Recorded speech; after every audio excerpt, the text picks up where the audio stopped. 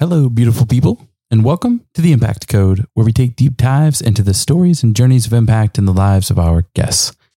Today's guest is Susan Caminez, and let me tell you a little bit about Susan today. So Susan thought for sure she was going to grow up and be a forest ranger, but her love of music flourished, and she soon was bitten by the acting bug. So she went to the Hart School of Music in Hartford, Connecticut, where she received her BFA in music theater. From there, she moved to the Big Apple with her precious Maine Coon cat in the summer after 9/11.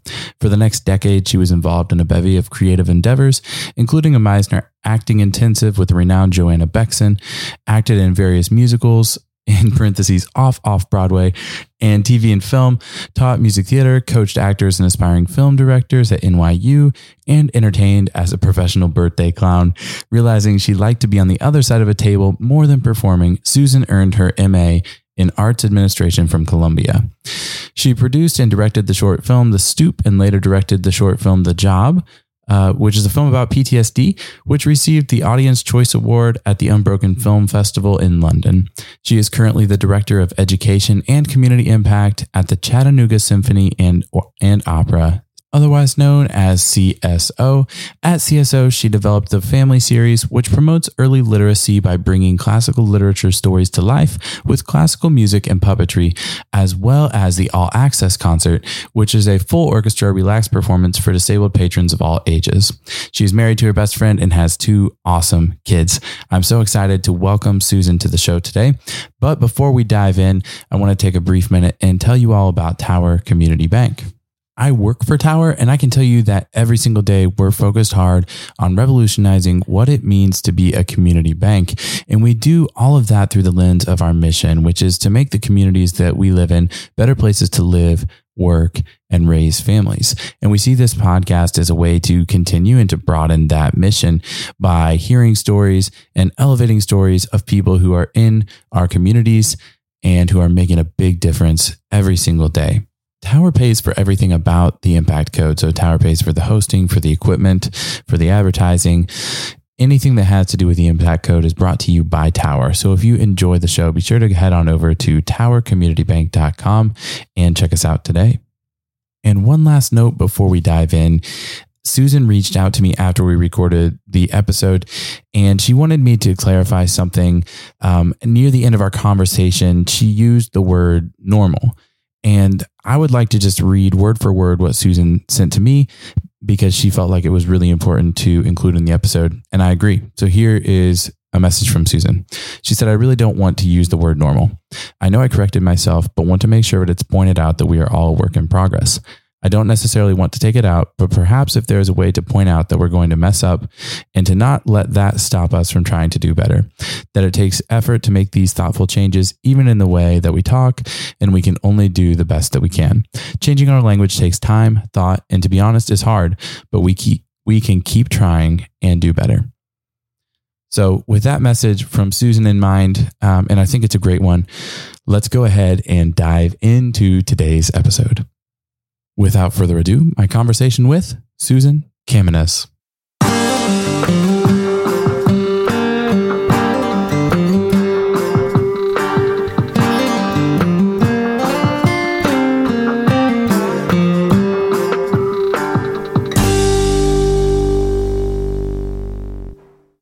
Susan, welcome to the Impact Code. Thank you. I'm so happy to be here, Brett. Thank you for inviting me to be here. Yeah, I'm so excited to be talking to you today. I have a long history with the performing arts, specifically classical music, through my undergrad minor, and I stage managed for an orchestra for a few years in college. And so this is a really special moment for me to be able to like circle back and hear all about what you all are doing at the Chattanooga Symphony Orchestra. Awesome. Thank you so much. Yeah. So we were talking beforehand and you talked about this concept of music access. And I think that's a great place for us to start our conversation because it really describes both the environment and the challenges that the orchestra is facing, but also the great things that you all are doing to sort of increase visibility and audience. So let's start with what is music access. Sure. So I think a lot of organizations are really hot right now with the DEI, so diversity, equity, inclusion. And language is constantly changing. And part of that is now now that has even evolved into more of a DEAI, which the A being for access. And what happens is, while we can be inclusive, if someone can't get to you, or there's some barrier that's preventing someone from participating in what you're doing, then they don't have access. So we want to be able to create access so that people can participate and be a part of anything that you're offering. And that's what we're trying to do here at the orchestra, and to remove any barrier that's preventing anyone from having an opportunity to experience music live. Yeah, which is a really cool concept. And I want to dive into some of those specific strategies. But before we do that, I'm curious sort of the background around, when did this idea of music access and even the broader idea of kind of DE&I, when did that all come onto your radar specifically? And was that when you joined the orchestra with your role being created, or has this been something that has evolved over time? So for almost a decade or so, specifically the Chattanooga Symphony has been offering what they call sensory-friendly concerts. So these are smaller concerts that are with our ensembles. So these are our principal players. They're more intimate settings, and it's not as overwhelming as a traditional concert setting. These are more relaxed performances that usually also provide a quiet space or something like that. And so that was already in place when I came on board about a year ago. And I observed that when I came on and realized that I'm not sure those were still serving the people we wanted to serve. And I think I've heard from other organizations that that could also be the case, that you see a free event and you're like, I'm going to go to that free event, but doesn't mean that it's serving who it needs to serve. So I just really looked at that and I said, I don't want to just be serving children, which this had turned into. I really want to be serving everyone, all ages. And so for me, I wanted to really just expand the access to everyone. DEI, I think, is not that new, but in organizations and businesses around the country. But I think, a lot of the political climate and lots of things that have been going on, and I think especially with COVID, and it's really brought a lot of that to the forefront. And organizations are really focusing and really thoughtfully thinking of how they're going to change and grow and accommodate. So that's what I wanted to do. And so I was looking for ways in which I could expand that and ensure that I'm serving the right communities. I think that's really powerful. And it was interesting because COVID had so many difficulties and so many, for me, when I think about it, there's a lot of things that were difficult in those, 2.5 years that we were really kind of questioning, what the next right step was. But I do think one of the positive things is awareness around things like diversity, equity, and inclusion for organizations, and that it's become less of a thing that they're doing to check the box and more of a thing that people are taking really seriously and trying to make concerted efforts to make sure that access is included in that as well. What are, Susan, some of the things that keep people from something like the CSO, for instance? I think people associate classical music with old. I don't want to be too harsh. Old, stodgy, older people. It's very like the Monopoly Man kind of look. Yes, exactly. A very stuffy, formal, environment, and it's really not the case. So we try to create these concert experiences to show that that's not really what we're about. And we perform a lot of very diverse composers. It's not just all the older white men. There's lots of diversity within our music. And I think that's a very common misconception. Yeah, I think so too. And I think it partially has been in response to how we have shaped some of our organizations and the repertoire that has been performed. But I think as we're diversifying even the repertoire that's being performed, I think that's another way just to be more inclusive and another way to provide more access. And so it's really cool to hear that you all are doing that as well. So you've been on in your role about a year, and I'd love to just hear sort of how did you find your way to this specific role? So my background is actually in theater, but music has always played a major role in my life. I started playing piano when I was 5. So since then, and joined band and in school. And then, your moody, broody teenage years, music was like my saving grace. Yeah. And I think a lot of people can relate to that. And I've always been a huge advocate for the power of music, the healing power of music. I think we've all been witness to how moving it can be and how it can light up people's lives. And I came into this position because it was available and I wanted to be a part of it. Yeah. It's kind of that simple, but it's been so amazing to be in a role I feel so passionate about and to see the impact that it really does make. Yeah. So as you came on and you saw, some of the issues with getting to the right audience, how did you start to change either sort of marketing or the approach to start to become more inclusive of even things like age and some of these other factors that you had talked about earlier? As I mentioned, when I first came on, we were already doing sensory friendly concerts. We do about 4 of those a season.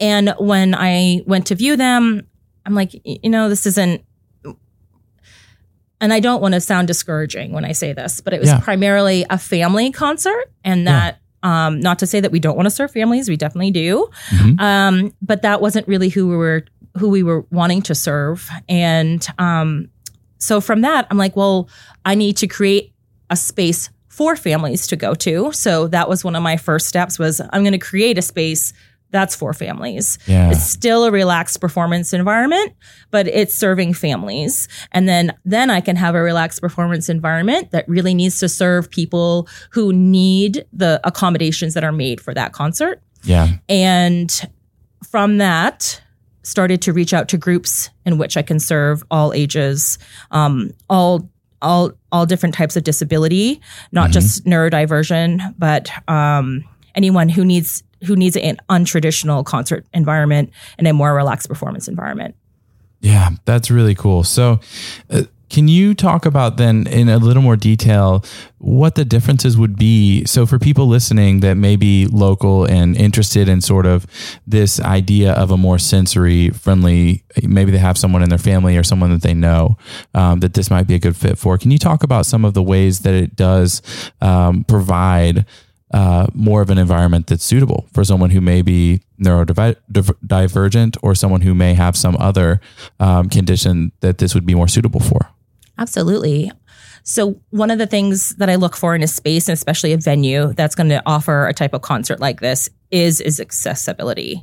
Not just a ramp per se or anything like that, but I was really looking for a venue that my patrons could drive right up to the door and get in through the door. And so this past year and this year moving forward, we are actually at Chattanooga Theater Center. And at their theater, they have a driveway that loops around, and the driveway is adjacent right to the door that goes into where we have the concert. So if you are a person who's in a wheelchair, you don't need to go across the parking lot. You can literally pull up to the door and get out and come into the space. Yeah. So that was a huge factor. Yes. We also have a quiet space that's adjacent to where the performance is being held. So if the performance becomes overwhelming or you just need a break, that is available. We have manipulatives. So I have one here in my hand, actually. Yeah. I'm holding a little marble inside a casing. Yes. And then we have silky scarves or ribbons. So there's quiet engagement with the music if it's needed. And then so not to jump ahead, but I saw this, I loved it, I wanted to do this, and I wanted to bring it to the full orchestra.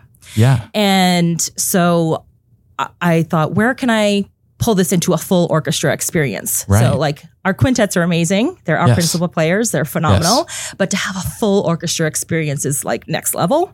Yes. And I don't do anything halfway. I'm probably a little bit of an intense person. I like to go deep dive, full in. So I took one of our concerts that we already do and adapted that even further at a much grander scale than, say, our sensory concerts that we offer. And we will be offering that again this year, which I'm really excited about because it was so successful. So that we call our all accessible concert, and that is the one with the full orchestra. And that had a lot more adaptations for our patrons, which included an adaptive script. So our script removed all the ableist language. So oh, great. Yeah. I see this, I hear this. We didn't do things like that. We changed the language to say, I experience this particular moment or something like that.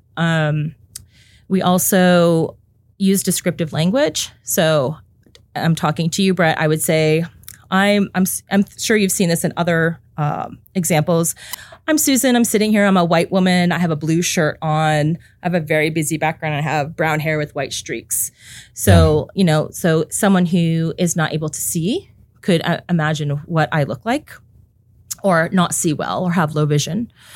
And so we did all of that. We did music indication. So this is like a baton that people would use at an airport, like a lighted baton. Yeah, that's a great description of it.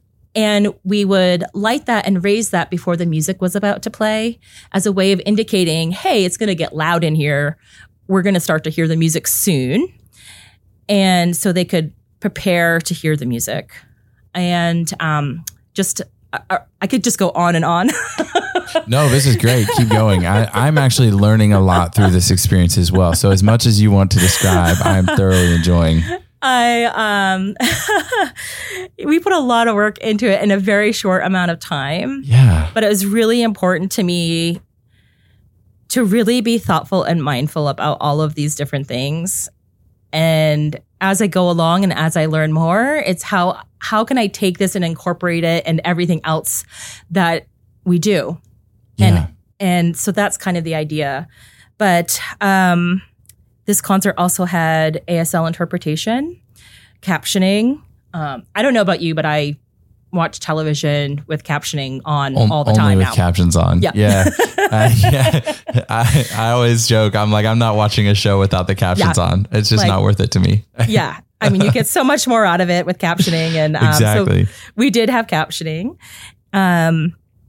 Pre-concert preparation would be a sensory map. So people who are coming would know where to go, where it's quiet, or know where the accessible bathrooms are.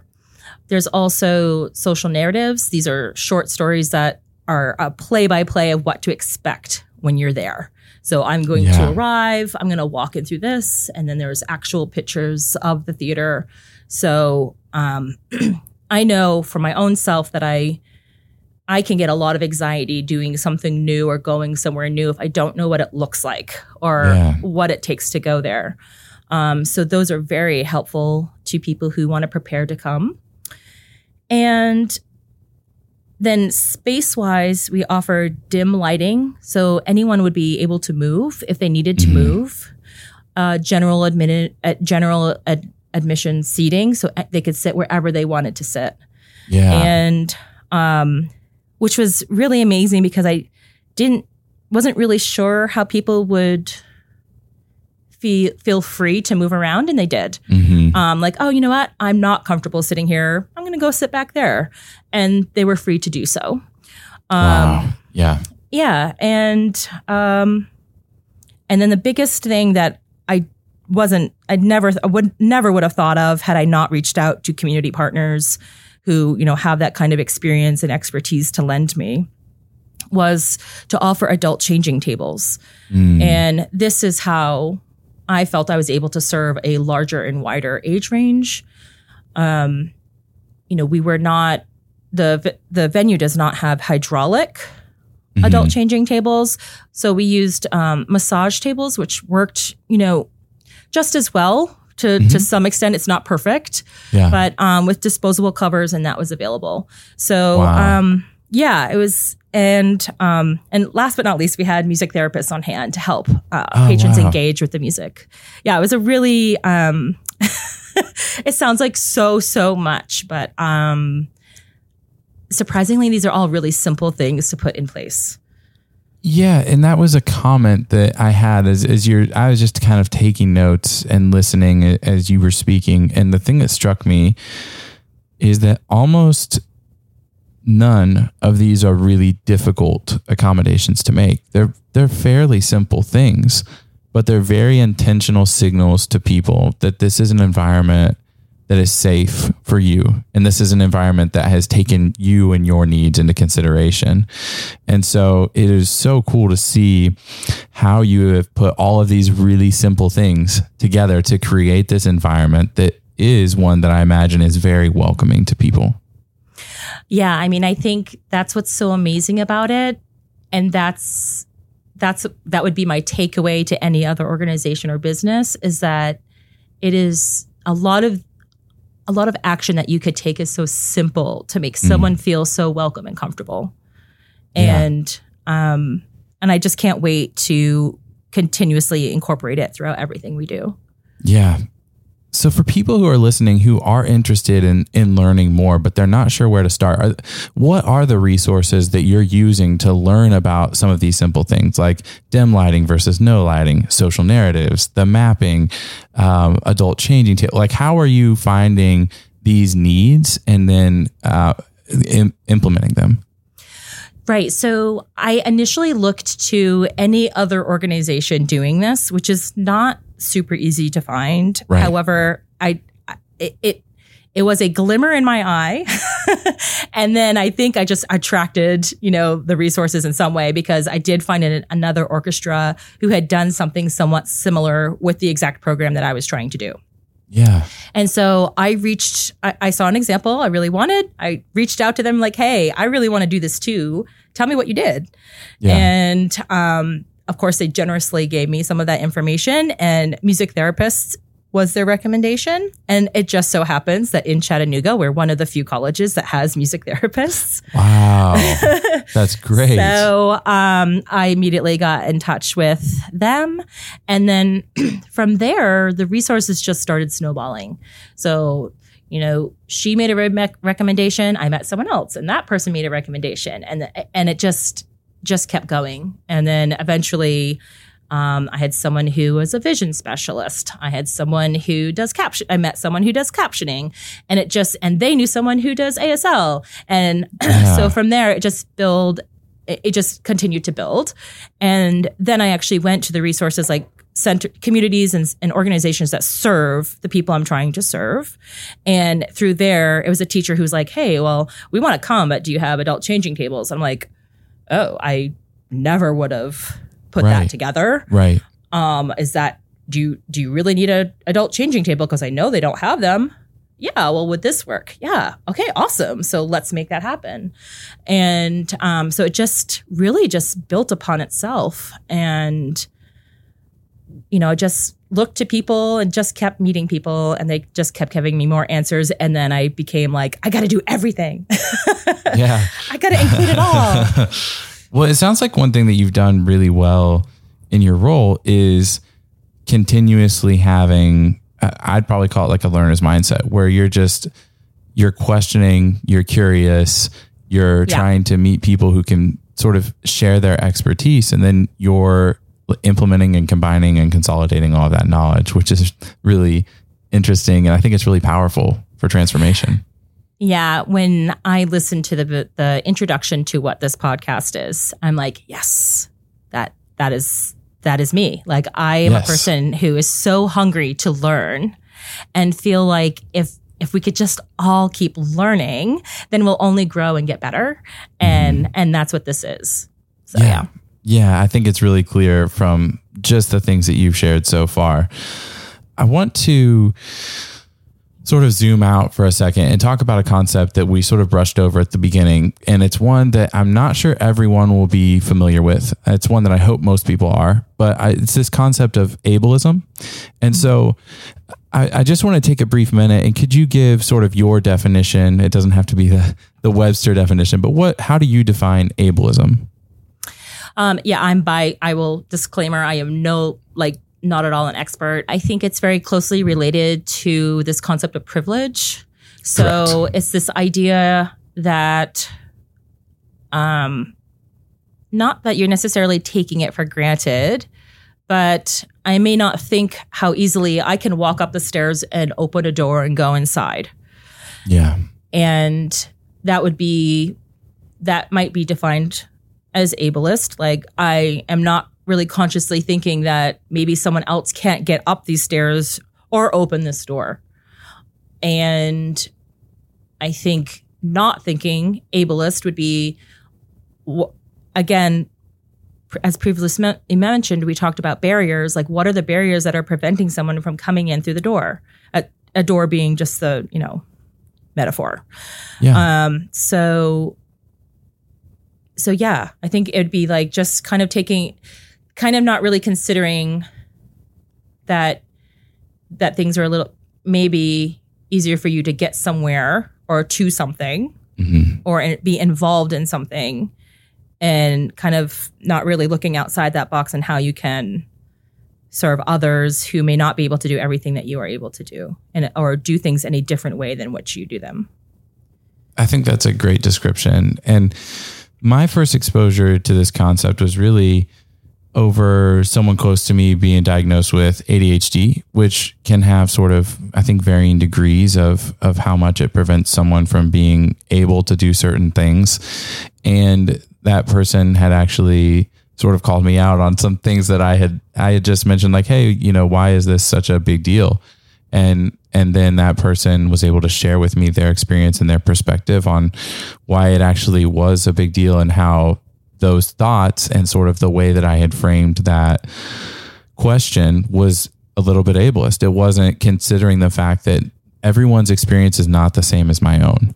And I think it's a really beautiful thing that I'd love to see more of everywhere right now, is this idea of how do we create spaces that are considerate, that are really thinking of like everyone that may want to engage and everyone that may want to be a part of it. Like, let's create a space where they can come in and they immediately know that we've thought of them.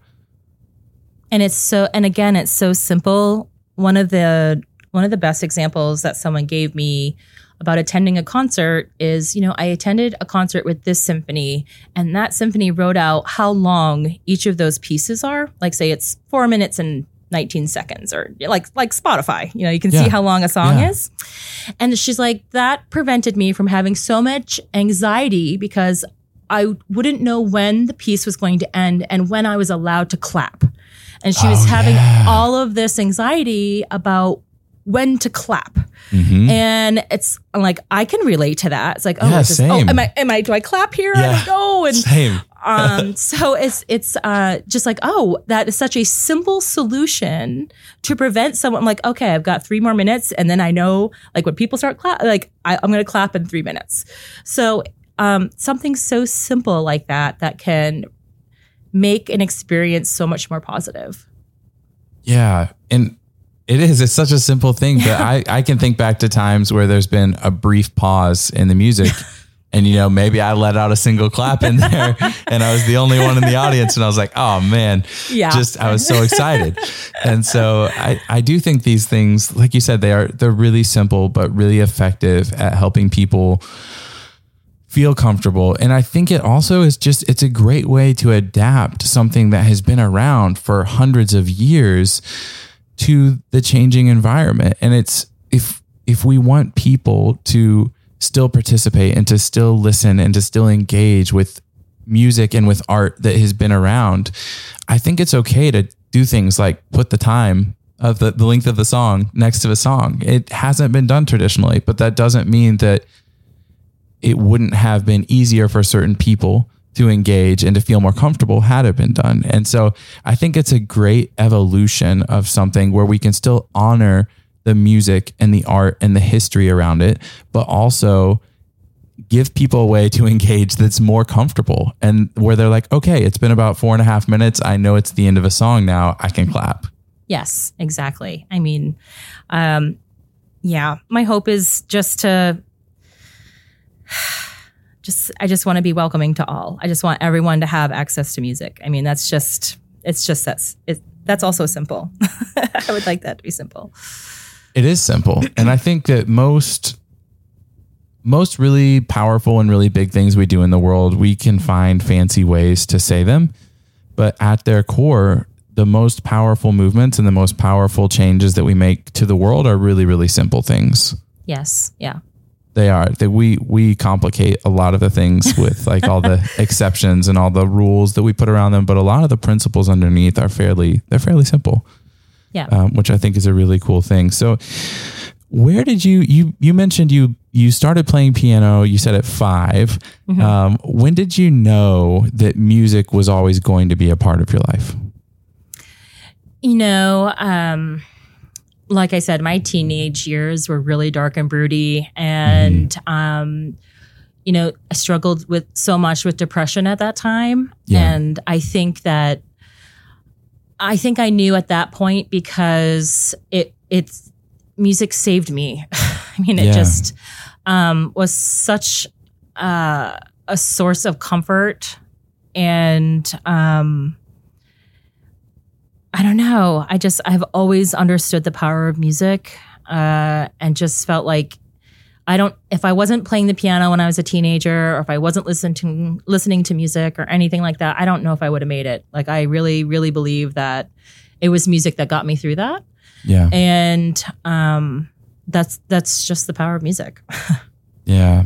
I can really relate with that, Susan. I think my teenage years were really similar so I played guitar and I started playing guitar probably around the same time you started playing piano, but it took me a little while to like really take it seriously. I played on and off until I was probably around 10 years old. And then I started taking more formal lessons and then sort of got to the point where I could teach myself and continue my own sort of education on the guitar from there. But I do remember like in high school, there just being days where I think I would play for like 4 hours. Yep. I mean, literally from the time I got home from school, get my homework done, whatever else I had to do, I'd just play music. Yeah. And it was such an escape for me and such a thing that just made me feel like everything was going to be okay, or made me feel seen, or made me feel like I could express the things that I couldn't put into words because I didn't really have the vocabulary for it maybe at that age. Yeah, so exactly. I certainly understand. Exactly. Yeah. Can you talk a little bit about what the response has been so far to these changes with the orchestra? Oh my gosh. Yes. Our sensory concerts, I think, were initially serving maybe 20 people per concert. I mean, they are fairly intimate. Yeah. And now they've grown to about 60 or more. Wow. I know that doesn't sound very large, but for something I want to keep fairly intimate, it is expanded a lot. Yeah. The All Accessible concert, which we did for the first time just 3 months ago, I had about 200 people in attendance. Wow. So, and I had kind of turned that around in about 2 to 3 weeks. So it's like, I want to do this. I'm going to do this. I'm going to do it right now. And so that was just an incredible response. I was going to be happy with like 40 people at that, and to have 200 was really overwhelming and exciting. That's a huge response, especially for a first time. Yeah. I imagine as well, it'll continue to grow as people hear about it. And now people having been there, having a positive experience, they're going to be telling friends and family like, hey, you have to come and check this out. It was really cool. Yeah. So, I mean, the response from families who just wholeheartedly were like, thank you so much. I can't imagine not being able to feel like you could do something that's so normal I don't want to use normal. I can't imagine doing something that is so commonplace for other people that they don't really think about it and they just get to do it. So yeah, it was really special. That's really special. And I'm sure getting the feedback from the families really is a powerful indicator that you're on the right track. Yes. Yeah, it really is. And not just for families with children who or adult children who have disabilities, but also have gotten feedback from people just with things that you don't expect. So you wouldn't necessarily know. There's been some other incidences where I'm always willing to make an accommodation no matter what it happens to be. Yeah. And my willingness to make that accommodation was just overwhelming for them. That's really cool. It's such a simple, again, I think we keep coming back to this theme, but there's just simple changes that can really be life-changing for people. Yeah. Yeah. I think we keep coming back to it for a reason though. So I'm glad we do. Have you had any feedback from the musicians as far as these concerts, and maybe some of the feedback? Have you been able to share that with any of the musicians and sort of share how what they're doing is making a big difference in the community? I think they were really blown away with the all access concert. I didn't really involve them a lot. I just told them it was happening and explained a few things that I need you to know that the audience may move around. I need you to know that the audience may vocalize where you don't expect, and things like that. And then we always engage with in this particular instance, we were engaging with the audience before the concert began. Yeah. And I had someone in the audience who, he's like, my favorite instrument is the trumpet. So I just walked on stage and I asked Christian, who is our principal trumpet player, I'm like, would you mind coming down and showing off your trumpet? And I mean, he immediately came right down. So it's just, that's really cool. Their immediate and positive engagement with, things and being willing participants, they've just been very responsive and cool about it. Yeah, that is. I would think too, as it continues to gain traction and you continue to hear more stories, that more and more will sort of see the impact that it is having. Because I think sometimes those stories have a hard time making it back to the musicians, but the more they can be shared, I think the more powerfully people will believe in the concept and in the difference that it can make in people's lives. And there's absolutely nothing like an audience member at the end of a song shouting, "That was awesome!" Or I think we've had another one where it's like, "This is the best day of my life."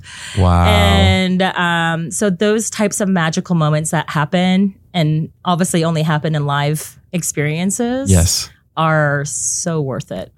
Yeah, and I think they just make life beautiful. They show the diversity of human connection and how people experience moments, and the fact that someone couldn't hold that back is such a beautiful thing. It's just so well expressed. That's cool. Thank you for sharing that. Yeah. Susan, how have you changed as a part of this process of learning and evolving and changing? How personally have you changed?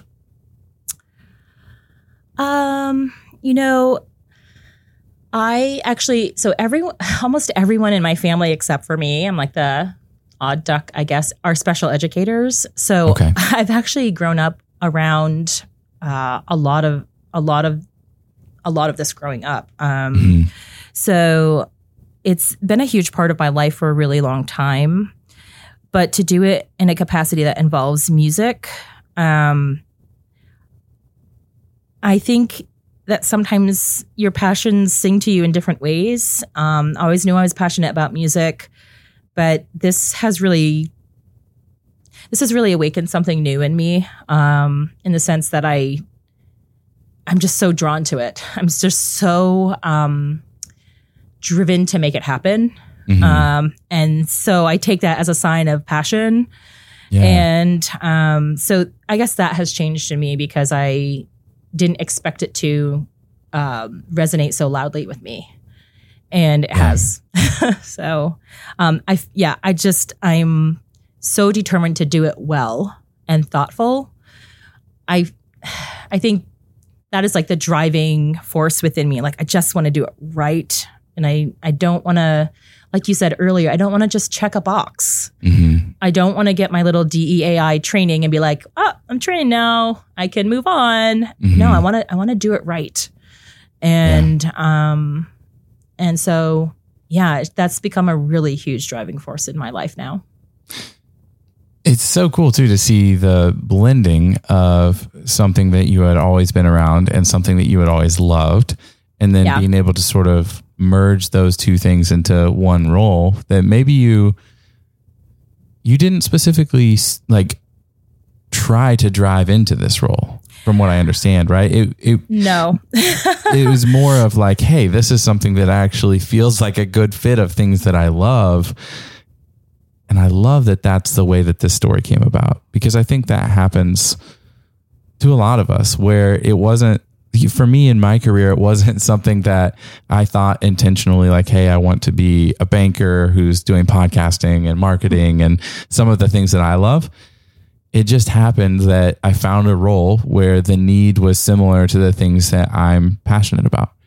And when that happens, it can be quite magical, I think. Yeah. And I've never looked at it that way. And now when you say that, I feel like even a little bit more moved by that. Because it kind of is the perfect storm of all these things that have occurred in my life that have kind of all come together, whether it's serving families, it's serving music, it's serving people who need access. It's just sort of all blended together. And I feel very grateful for that. Yeah. And sometimes that's all we can really do, I think, is just feel grateful and know that, hey, this wasn't like I didn't design this specifically, but I'm really happy to be here and to be doing this work. Yeah. And I also think it's so interesting that sometimes like what awakens in us when we do find the right combination of things, I think sometimes when we're in the wrong role or we're just not in the right job, it can start to feel like our identity that maybe I'm not a hard worker, or maybe I'm not a passionate person. Maybe I'm just not a high achiever. And it turns out that maybe you're just not in the right place with something that excites you enough, or something that you feel is meaningful enough to wake up every day and want to go through the hard things. Yeah. You turn to other vices, yes. know? Yes, exactly. And, or you fill your mind with other things. And this is all I think about. So yeah. Yeah, it shines through pretty clearly. And so I hope people can hear it in your voice as much as I can see it on your face, how excited you are to be. Oh, thanks. Yeah, excited to be doing this role. So how are you continuing to move forward? So as you're looking towards next steps, you've created the all accessible concert. You're going to continue the smaller, more intimate concerts. What's next? Is it continuing to develop these? Do you have other ideas that you're working towards now? Yeah, so a lot of that is some of the things I've already mentioned. So is taking like the social narratives, looking at the things like adding times to the concerts, and putting that with everything we do. Even with our larger concerts, our masterworks, our pops, we do so many concerts. So how can we be more accommodating in everything that we do, not just these specific labeled things? So if I can add those types of accommodations on the page, like, so if you go and you're looking at a masterworks concert and you know how long it's going to be, you know where to go if you need a break from the music, you know what it's going to be like when you go. That all of that is always everywhere you land on our website. So that's kind of like what my summer goal is going to be. I have lots of summer goals, but that's definitely one of them. And, eventually I would love to bring it into our larger concerts. This is it's going to be a process, right? It is, as you bring other people on board with your vision, especially other patrons who may not be used to accommodating. Yeah. So it's going to be about trying to find those ways. So maybe I can do music indication if I'm off to the side. So, or something like that. I know there's not a lot of talking in our other concerts, so ASL and captioning would not be super conducive to that. But if there's other ways and the simple, smaller ways that I can make someone feel comfortable coming and feel like they can, then that's what I want to do. Yeah. And I think as people see those little changes making big impact, I think it's fairly likely that most people will decide this is a really positive thing. But typically, especially in environments where change has not been common, it can be more difficult for that first change to land and for people to feel comfortable, because I think there's just this natural, I don't think fear is really the right word, but just aversion to something that's unknown, because it's a known experience for the people who have, been there for a long time and been supporting and have attended for, 20, 30, 40 years. Yeah. They know what to expect as well. And so it's trying to find, I think, those little things that you were talking about that can sort of help become accommodating in small ways and show that it's a positive thing and that it doesn't disrupt the rest of the experience. Right. Additionally, we're going to be partnering with a group called United Sound. I'm not sure if you're familiar with I'm not. I'd love to hear about it, though. Organization. They do peer-to-peer mentoring so they do it in schools, but we have a youth orchestra. So we're planning to do it with our youth orchestra, which is finding mentors within our members. And then they mentor someone with intellectual or developmentally disabled with disabilities. And they teach, that student picks an instrument and they mentor them to play that instrument, and they adapt the music to make it easier to play, and then end in a final concert all together. That's so cool. They are an amazing organization, and I'm beyond excited and pleased to start partnering with them soon. And that's just yet another way that we're making music accessible. Yeah, I'll be sure to link to them in the show notes as well, so people can sort of look them up and learn more about them. But what a cool way to make an impact on the community and on people within the community. That's I'm gonna have to look them up myself because it sounds just fascinating. It's amazing. Yeah. So we've got the United Sound thing. We've got sort of taking a look at the larger performances and finding ways to continue to improve the experience for everyone and accessibility to those performances. What are you most excited about in the next, month, year, 2 years?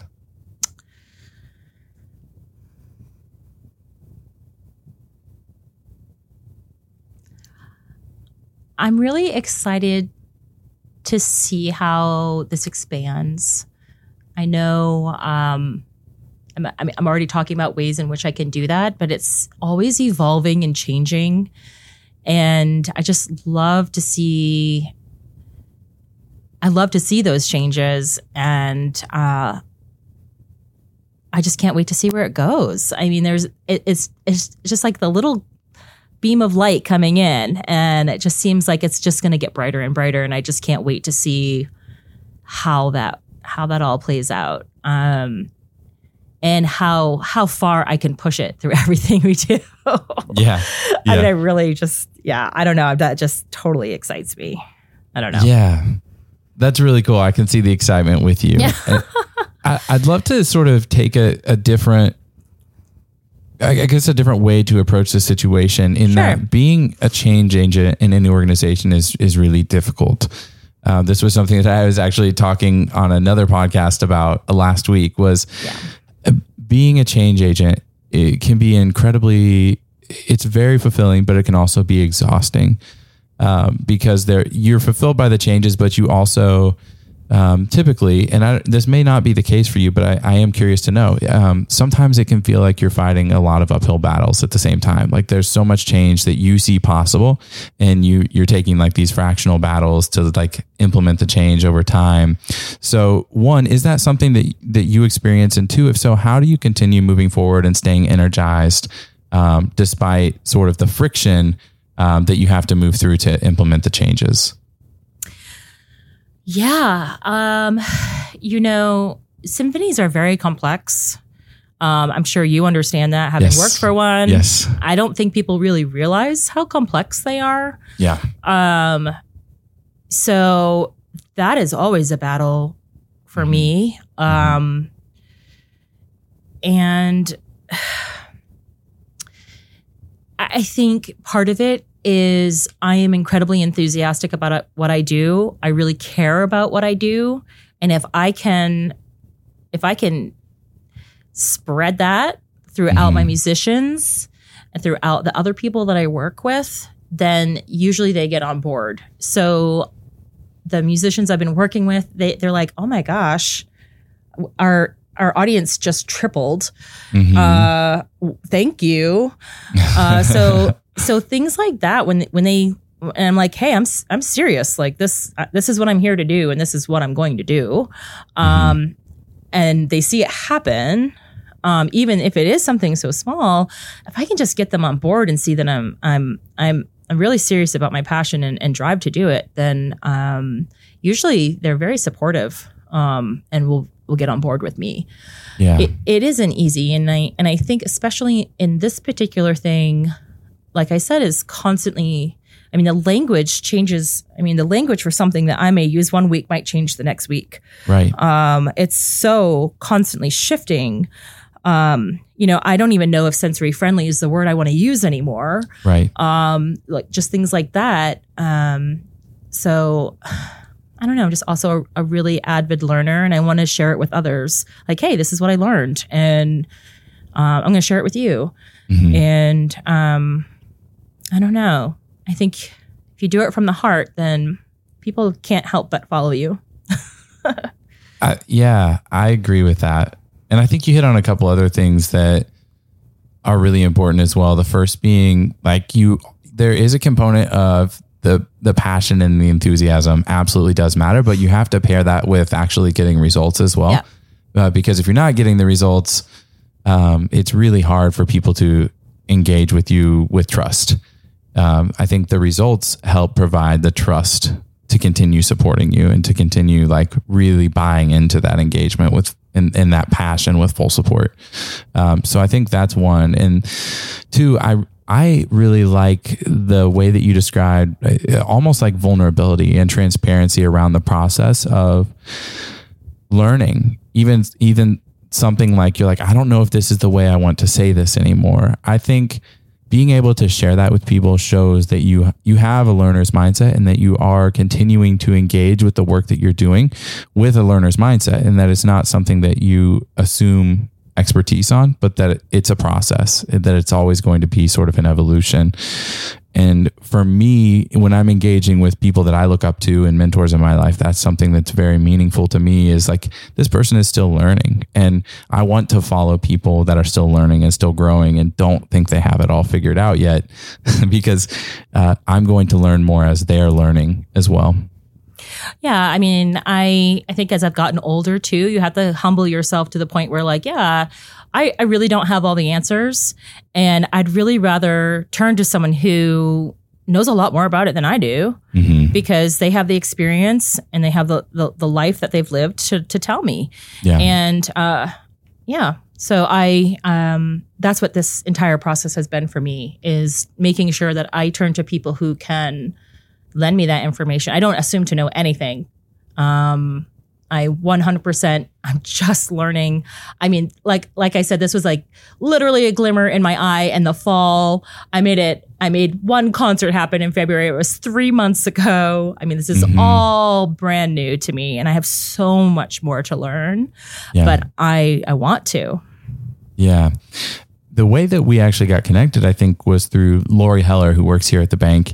And I believe that she either attended or was somehow involved in the All Accessible concert. And she was just so blown away by that experience and by the difference that it was making. And she was like, Brett, you're not going to believe this. She's like, she's like, I'm not aware of anyone else doing this type of work. And it sounds like maybe there's one other orchestra that you're aware of that's really focused in on this, but you're still like a very front runner in terms of creating these ways to improve access.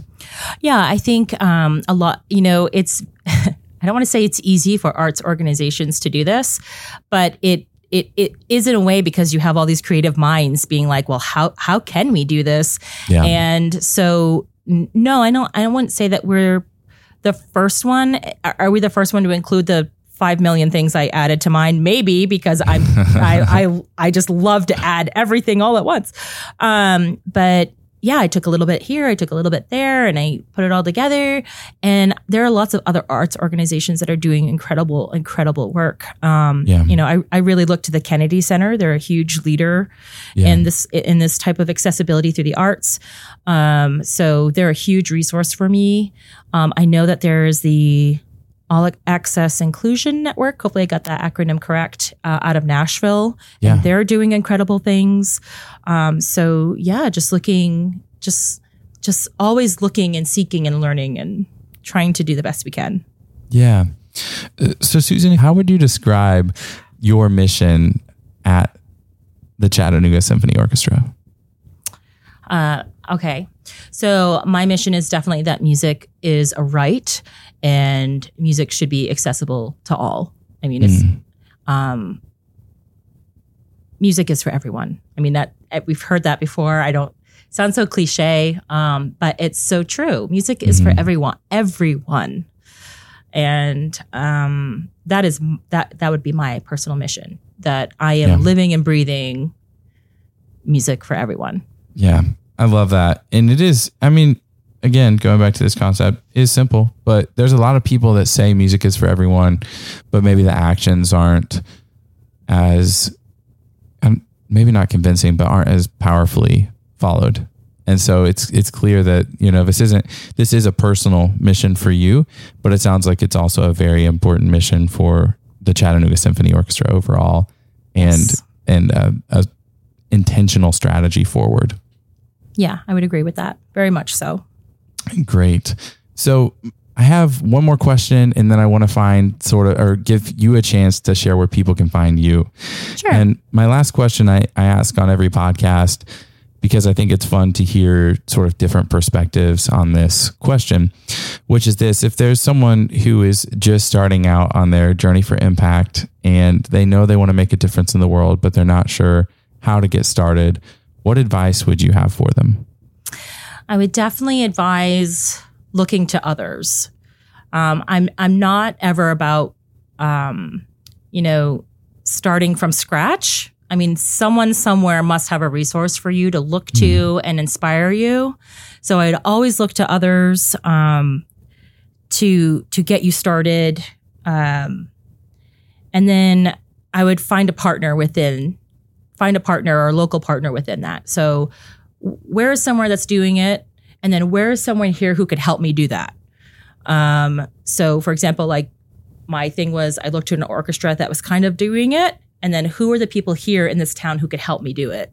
And then I think we had a lot of similar themes throughout this whole talk. We did. But it's just about learning. Yeah. And just always being open to learning and finding those resources that will help you grow.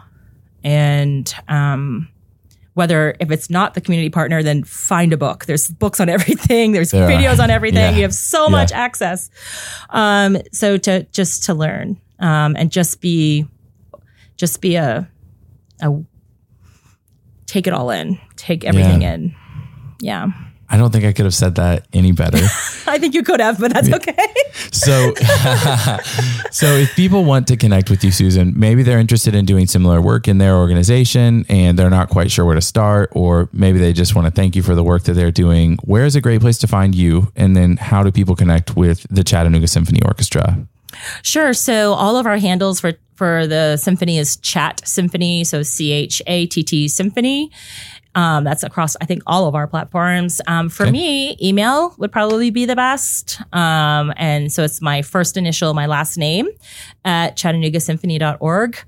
And I'm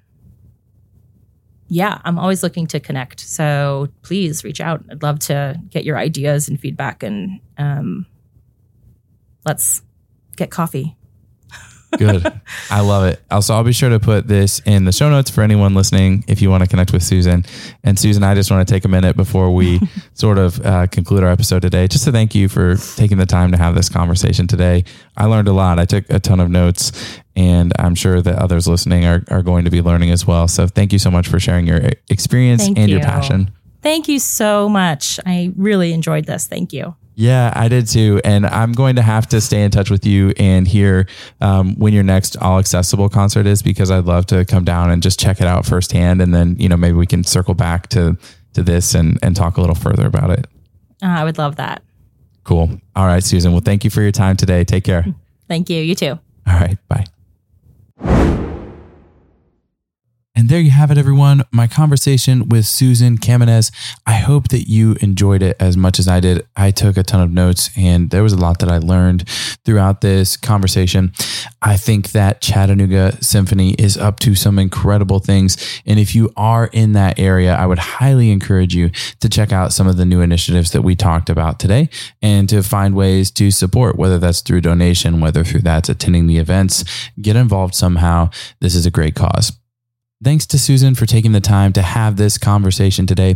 And thanks to you, the listener, for taking the time to listen to this episode, to learn with us, and to help us continue to elevate the stories of impact of people just like you, making a difference in the communities that they live, work, and raise families. If you enjoyed today's episode, if you would take one brief minute and follow our podcast, subscribe to our podcast, and give us a 5-star review. It will help us continue to reach more people with these stories of impact, just like Susan's. And lastly, before we go, one last thank you to Tower Community Bank for sponsoring the Impact Code podcast and for making all of this possible. If you enjoyed today's episode, one way to continue ensuring that we can bring you new content is by going to www.towercommunitybank.com and checking out all the accounts that are offered there. And if you see something that is interesting to you, sign up. You can do that all without ever visiting a branch online. And we even have an option where you can open an account with a video banker. So instead of just filling out an application like you would actually be able to walk through it step by step with someone on video. So if that's a preference that you have, instead of going to towercommunitybank.com, you can go to virtual.towercommunitybank.com and open an account that way today. Thanks again for listening, and I'll see you back here for another episode of The Impact Code. Bye.